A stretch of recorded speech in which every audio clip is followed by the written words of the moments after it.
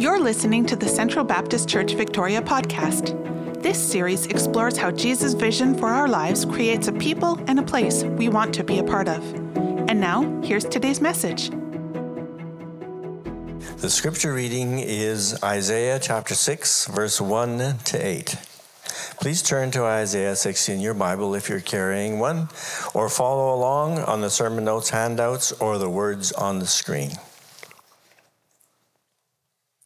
Isaiah chapter 6. In the year that King Uzziah died, I saw the Lord high and exalted, seated on a throne, and the train of his robe filled the temple.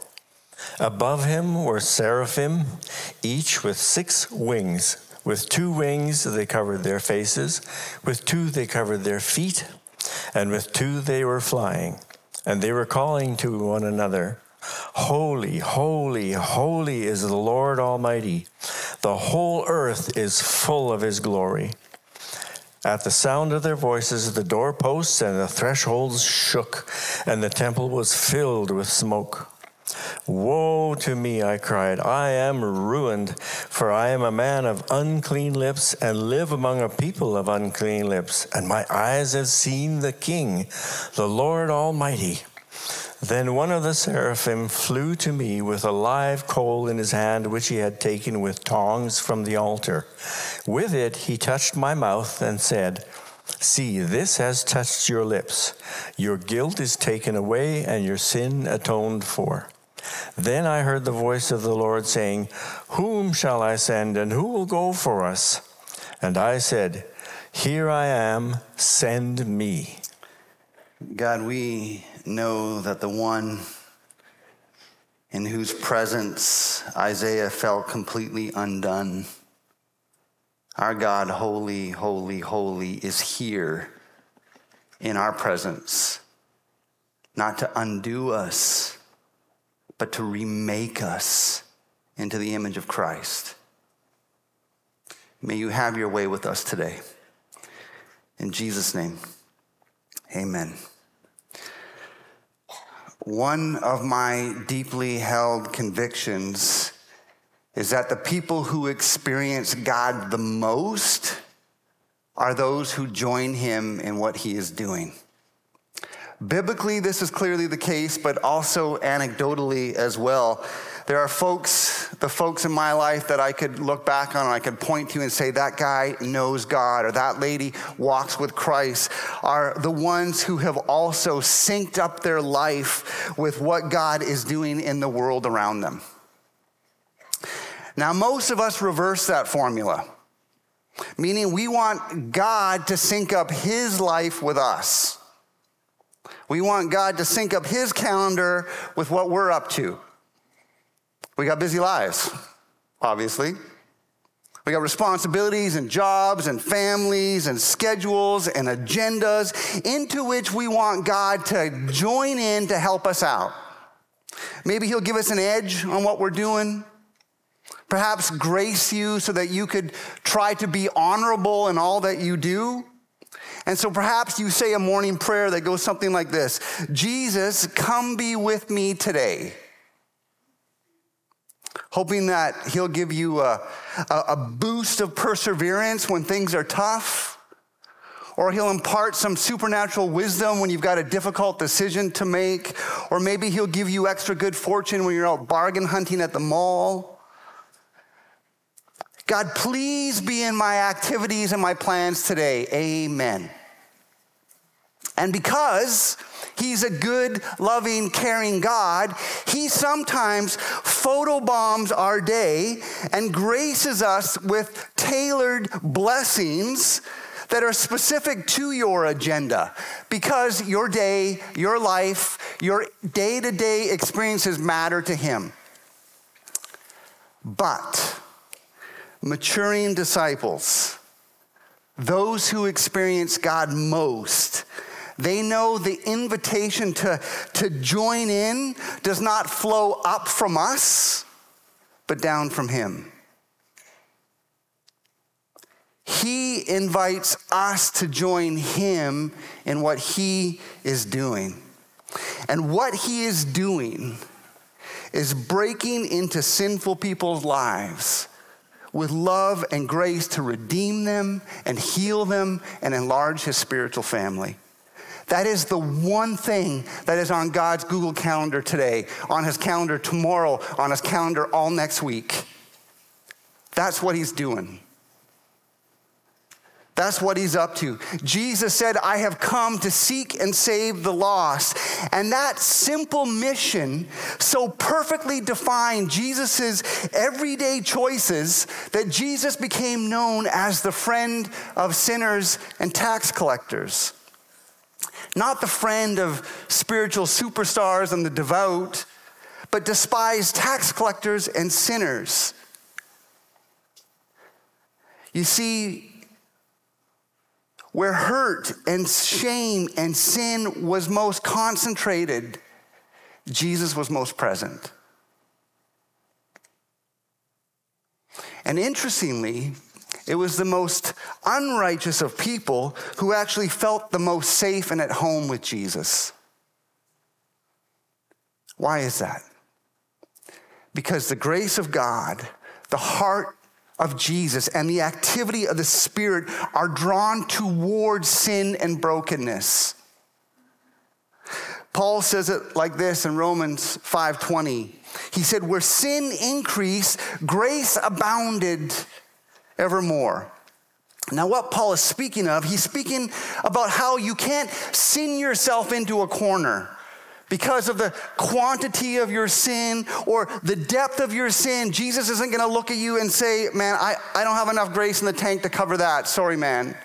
That's what Paul is getting at. That there is a grace greater than your greater sin. That's what he's saying. But we could also say, and this isn't Paul, this is me, but we could also say that where sin increases, the sin rescuing attention of Jesus abounds all the more. And here we find one of the mysteries of the heart of God, that his holy heart is magnetically drawn towards sin and sinners. Now hear me, he hates sin, but he loves us. And so on the cross, God chose to experience the horrors and the weight of sin and all the devastating consequences it brings. On the cross, Jesus embraces all that his holiness finds revolting. To pay for sin, to drown it in the blood of his grace. Not in spite of his holiness, but because of it. Do you know that? Not in spite of his holiness, but because he is holy, holy, holy. Because his perfect holiness includes holy longing and holy affection and holy compassion toward us sinners.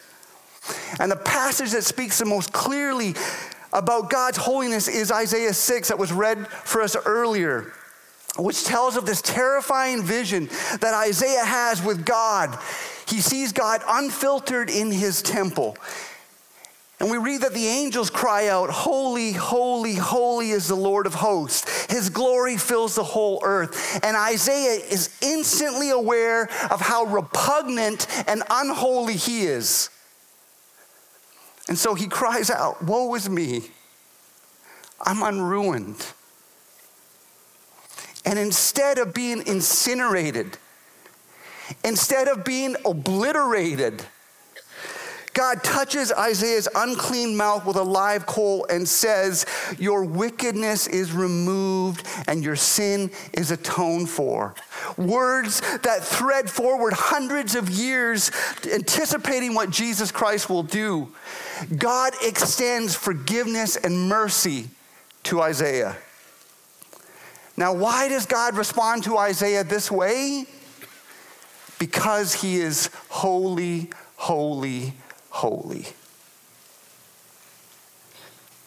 First thing I pray that you see this morning is what Dane Ortland says in his book, Gentle and Lowly, that God's holiness flows naturally and immediately into forgiveness and mercy. It was true for Isaiah, it's true for us. So rather than recoiling from sin, his holiness propels him forward to meet sin with the grace and mercy unleashed in Christ's atoning sacrifice on the cross. And this fundamentally important truth corrects a lot of our misguided thinking that shapes our life and our thinking of the church. Like individually, we are prone to think that God is most drawn to us in our righteousness. That God is most drawn to you when you've got it all together. When your spiritual life is at its high watermark and those hang-ups and those habits from your past, those are long in the rearview mirror. Then God moves in even closer to you. Or we think that corporately, that God is more drawn to quiet church sanctuaries than he is some back alley off the Vegas Strip, where a junkie is desperately trying to inject some escape into his bruised arm. We think God isn't drawn to that, but he's drawn to this more. And we would be wrong. We would be mistaken. Central, hear me. The good news of Jesus Christ, the good news of the gospel is that Jesus Christ is most present and attentive when we are most sin sick and feel least worthy. And so this morning, if you come in here feeling low and beaten down, and you feel like there's a tornado of guilt and regret that's churning inside of you, Jesus is not backing away from you like this. Just the opposite. For Jesus says, it's not the healthy that need a doctor, but the sick. So I have not come to call the righteous, but sinners to repentance. This is what motivates God. This is what motivated Jesus when he walked the earth, and this is what motivates the activity of his Spirit today. So Central, do you want to know what God is doing in the world right now? This minute, he is moving towards sin and sinners. With the grace and mercy of God the Father, with the salvation and righteousness of Jesus the Son, and with the power and life of the Spirit lavished on all those who need it and will receive it. That's what God is doing right now. And if you want to know and experience your holy God, I mean really know him in a way that charges your life and defines your days, if you want to know your holy God, then you need to join him in his holy mission, because that's where he's at. In the Isaiah passage, what does God do after he atones for Isaiah's sin? He gives him an invitation that's wrapped in a question. He says, who should I send? And who will go for us? Who is the us, by the way? Father, Son, Holy Spirit. And Isaiah, having experienced God's grace, says, here I am. Send me. And Isaiah is invited to join God in his mission, and you are too. Now today, we call that evangelism, which immediately fills most of us with dread or guilt, right? Because we've got memories of trying that or being guilted into doing that and it going really terrible. We don't like talking about evangelism, most of us, because it's scary. It's scary being a witness to Jesus today in our crazy cultural age that we're in. At least it is for me. Therefore, I spent a lot of my life not doing very much of it. I knew I was supposed to. I knew I was supposed to join Jesus in his mission, but I didn't know exactly who specifically I was supposed to be on mission to or how specifically I was supposed to be on mission towards them. So for years, I mostly stayed on the sidelines in the safe little church zone bubble, hanging out with only Christians, to my shame and regret, cutting myself off from the means by which I could have experienced the most of God. I could have tapped into the reason why I'm here and what God is doing and experienced the fullness of joy that comes with when we sync up with God's holy mission. Then, a few years ago, I discovered something Jesus teaches in Luke 10 that made Jesus' mission doable for me. It made it simple enough that even a ham-fisted, clumsy evangelist like me could join in. And so I want to share that with you for the rest of the time I have. So if you have your Bible, open up to Luke chapter 10.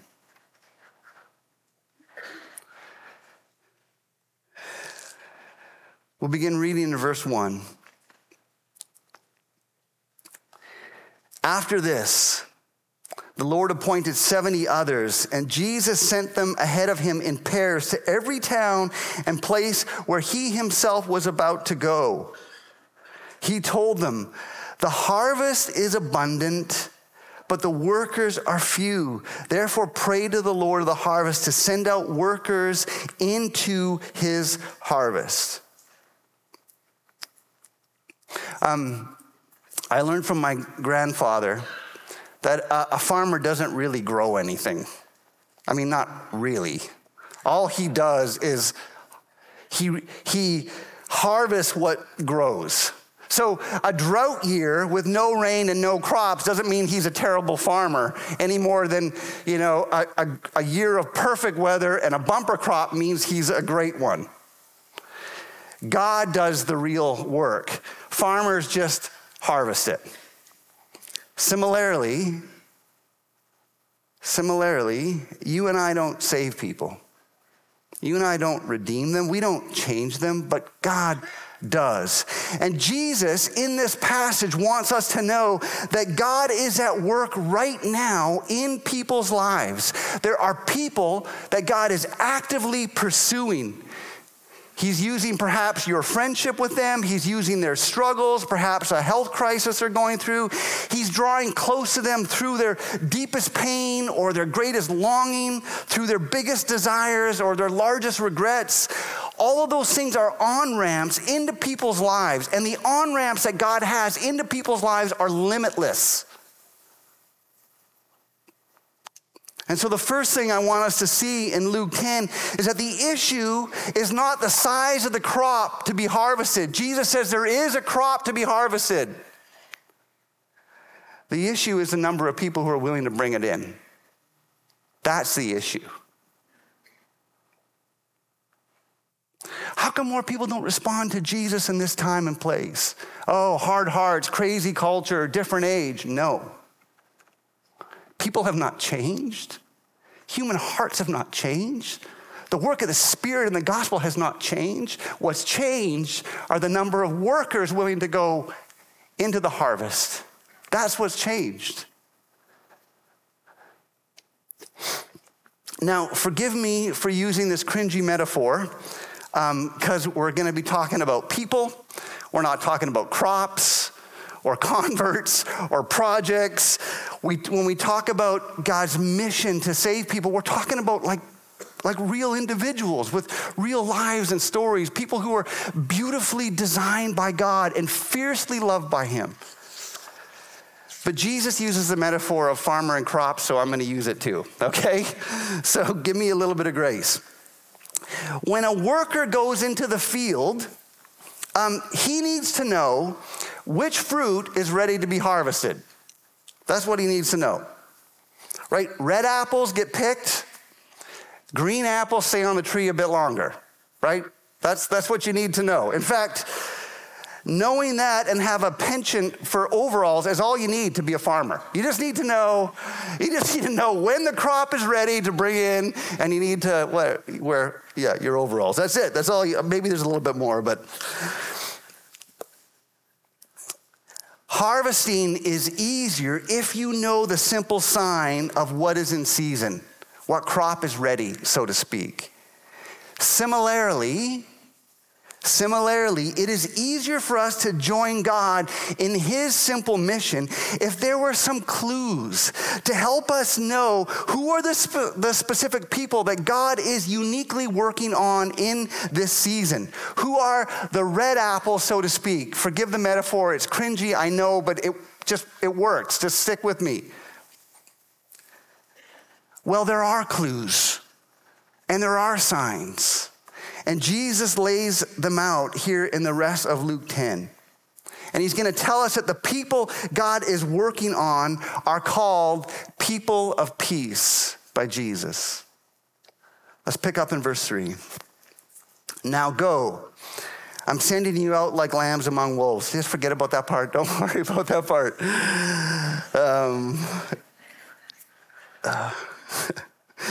Don't carry a money bag, traveling bag, or sandals. Don't greet anyone along the road. Notice that Jesus does something really interesting here.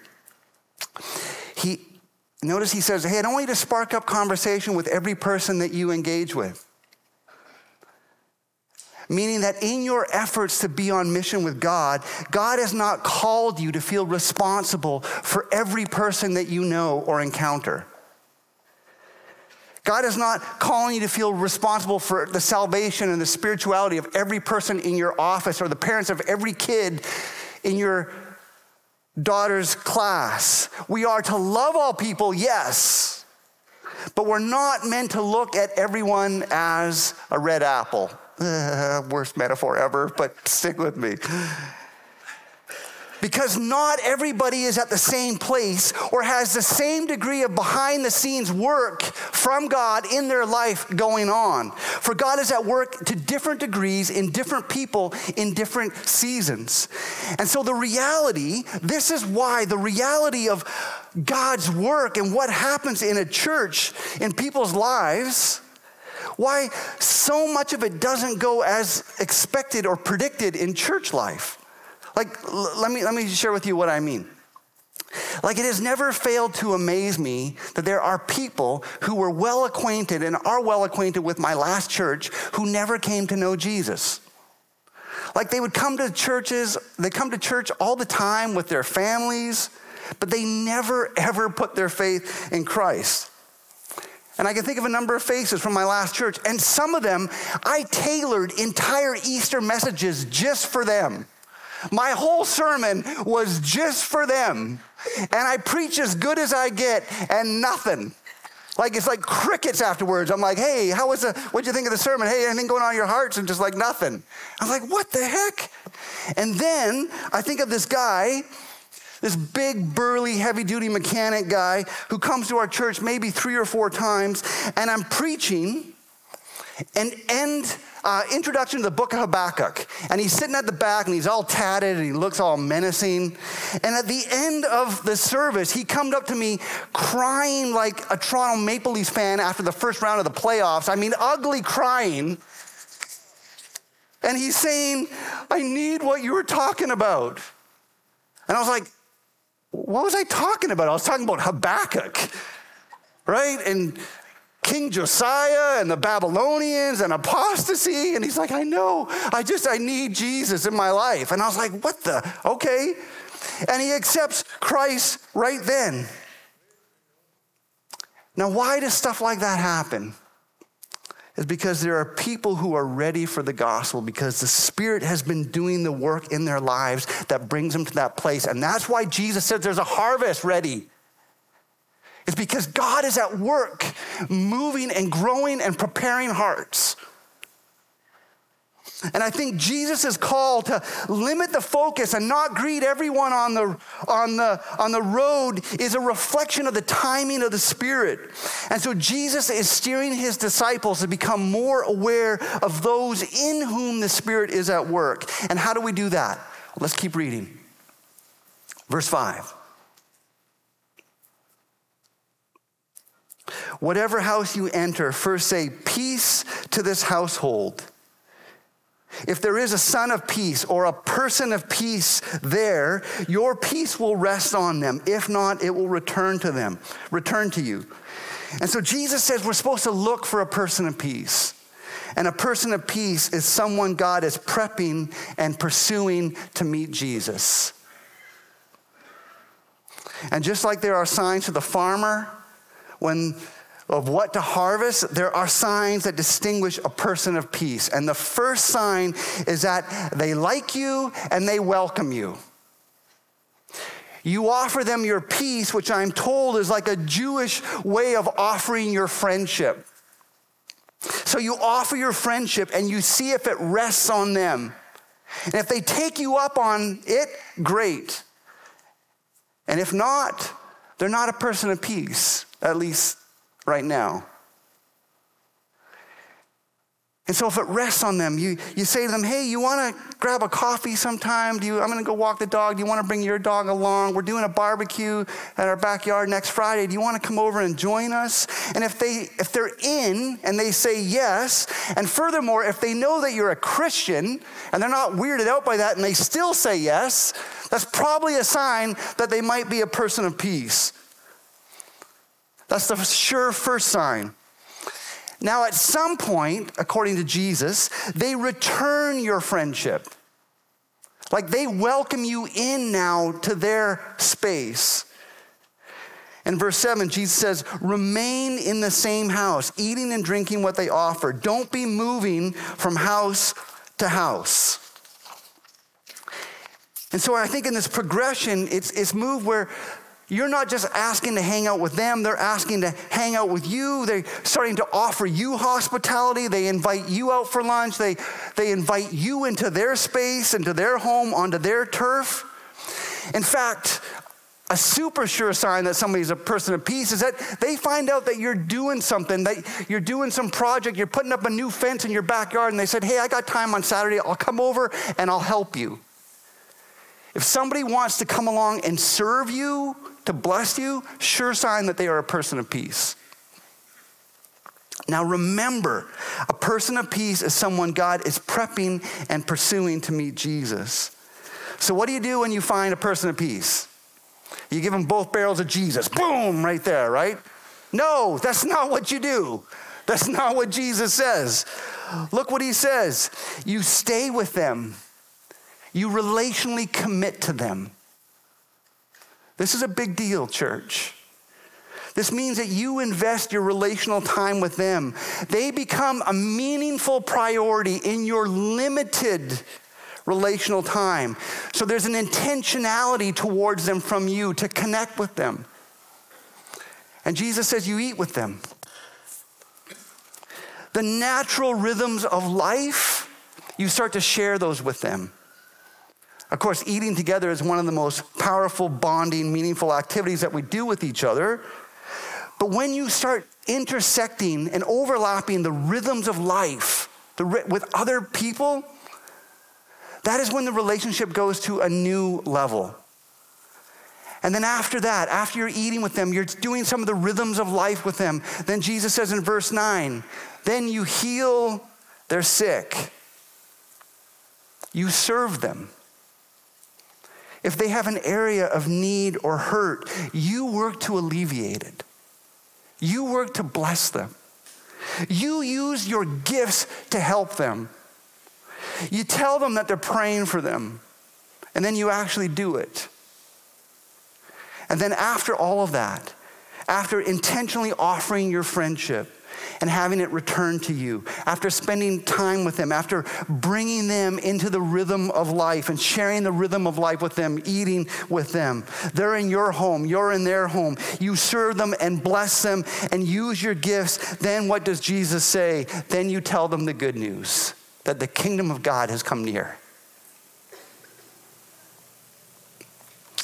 Diane is a Jesus follower I know from Fernie. She had never really been on mission at any time in her life. She felt super intimidated by evangelism, right? What would I say? When would I say it? And so she never even imagined that she could have a meaningful part to play in that whole area of God's mission that wasn't weird or awkward. But she was growing in her faith. And she wanted to orient more of her life around Jesus and his priorities. And so she taught a spin class, and there was a client in her spin class who we'll call Alice, and they seemed to click. Diane recognized that Alice might be a person of peace. And because she wanted to live her life intentionally on Jesus' mission, she said, okay, I'm going to say yes. I'm going to proceed as Jesus says here and see if God is in this. And so she did some gentle forays in trying to connect with Alice, offered friendship. Alice eagerly received it, welcomed Diane into her home and her space. They started overlapping the rhythms of life together. They hiked together. They recreated together. They had long walks and long talks.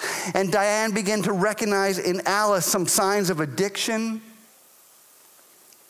And Diane shared with Alice her own journey to sobriety from alcoholism.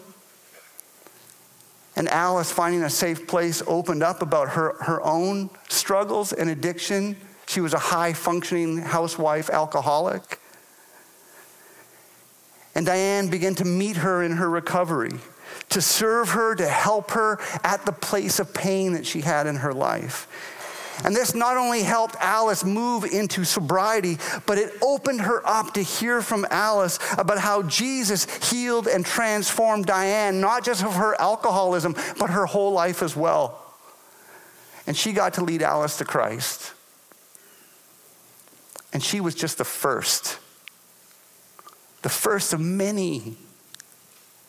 Diane, who thought, there's no way I could be part of Jesus' ministry. I don't have the right personality. I don't have the right smarts. I don't have the right skill set. I don't have the right knowledge. I don't have the right courage. Found herself at the epicenter of what God is doing in the world. Why? Because she committed to being on mission.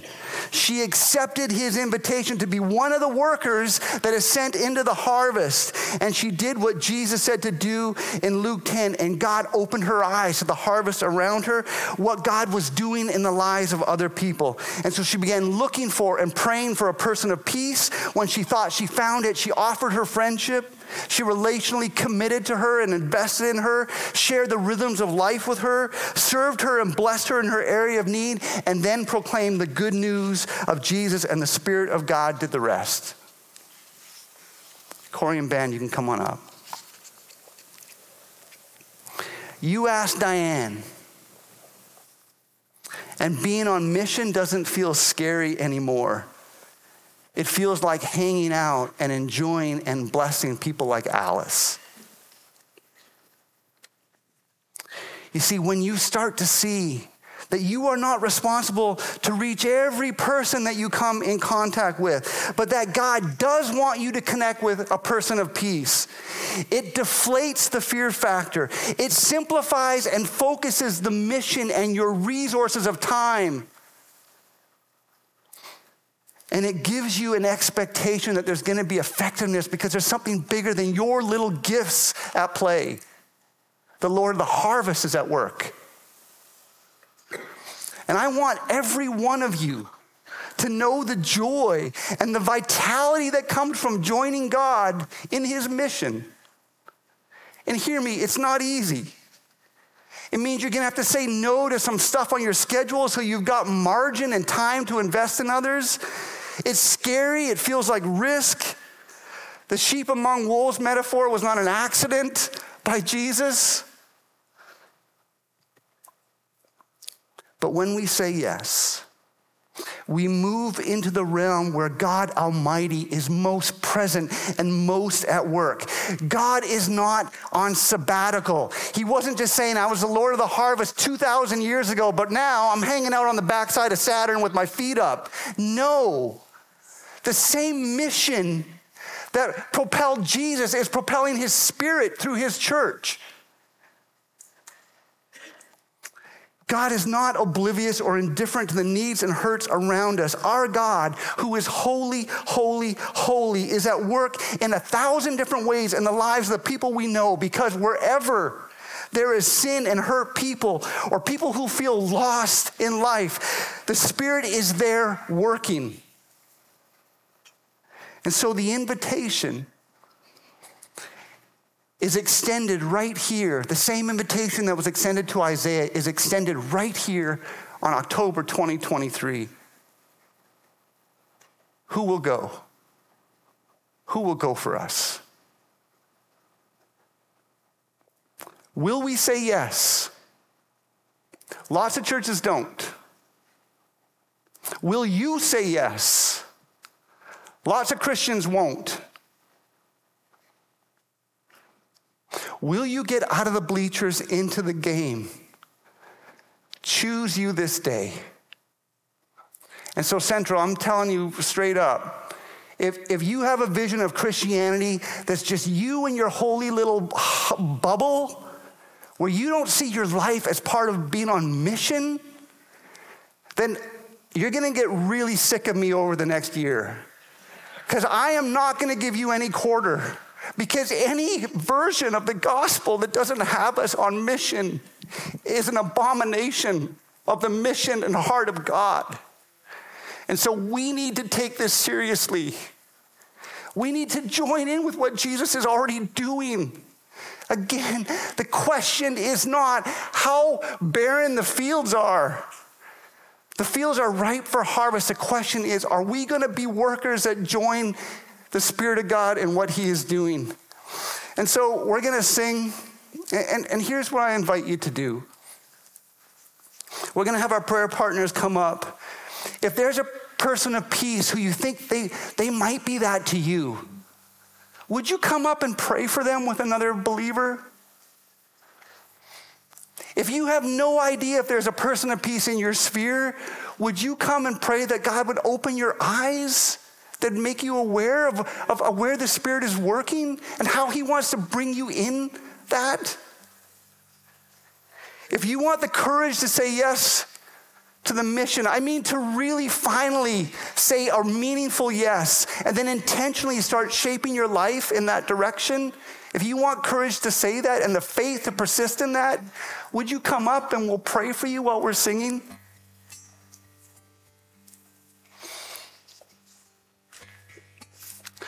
Because one of the best things that we could do is in this area that freaks us all out, right? It freaks me out too. Is that if we make like Isaiah did, if we say, yes, God, send me, then I believe the Spirit will match our obedience with opportunity. And what's going to happen is that not only are more people going to know about Jesus, and eternities are going to get changed, and this place is going to be overflowing with people who are brand new and can't believe that this was their church the whole time. They drove by it so many times and they had no idea that they were going to meet Jesus through this place. And you and us are going to experience more of the life and joy of Jesus than we ever thought possible, because that is where God is. He is on mission. And when we join with him, we open ourselves up to the fullness of God, filling us, invigorating us, renewing the joy of our own salvation. Amen? And let's sing. We want to take a moment to thank you for listening, and we invite you to join us on Sunday mornings in person or online. For more information about who we are and what's happening at the church, visit us online at centralbaptistchurch.ca. Thanks for listening to the Central Baptist Church Victoria podcast.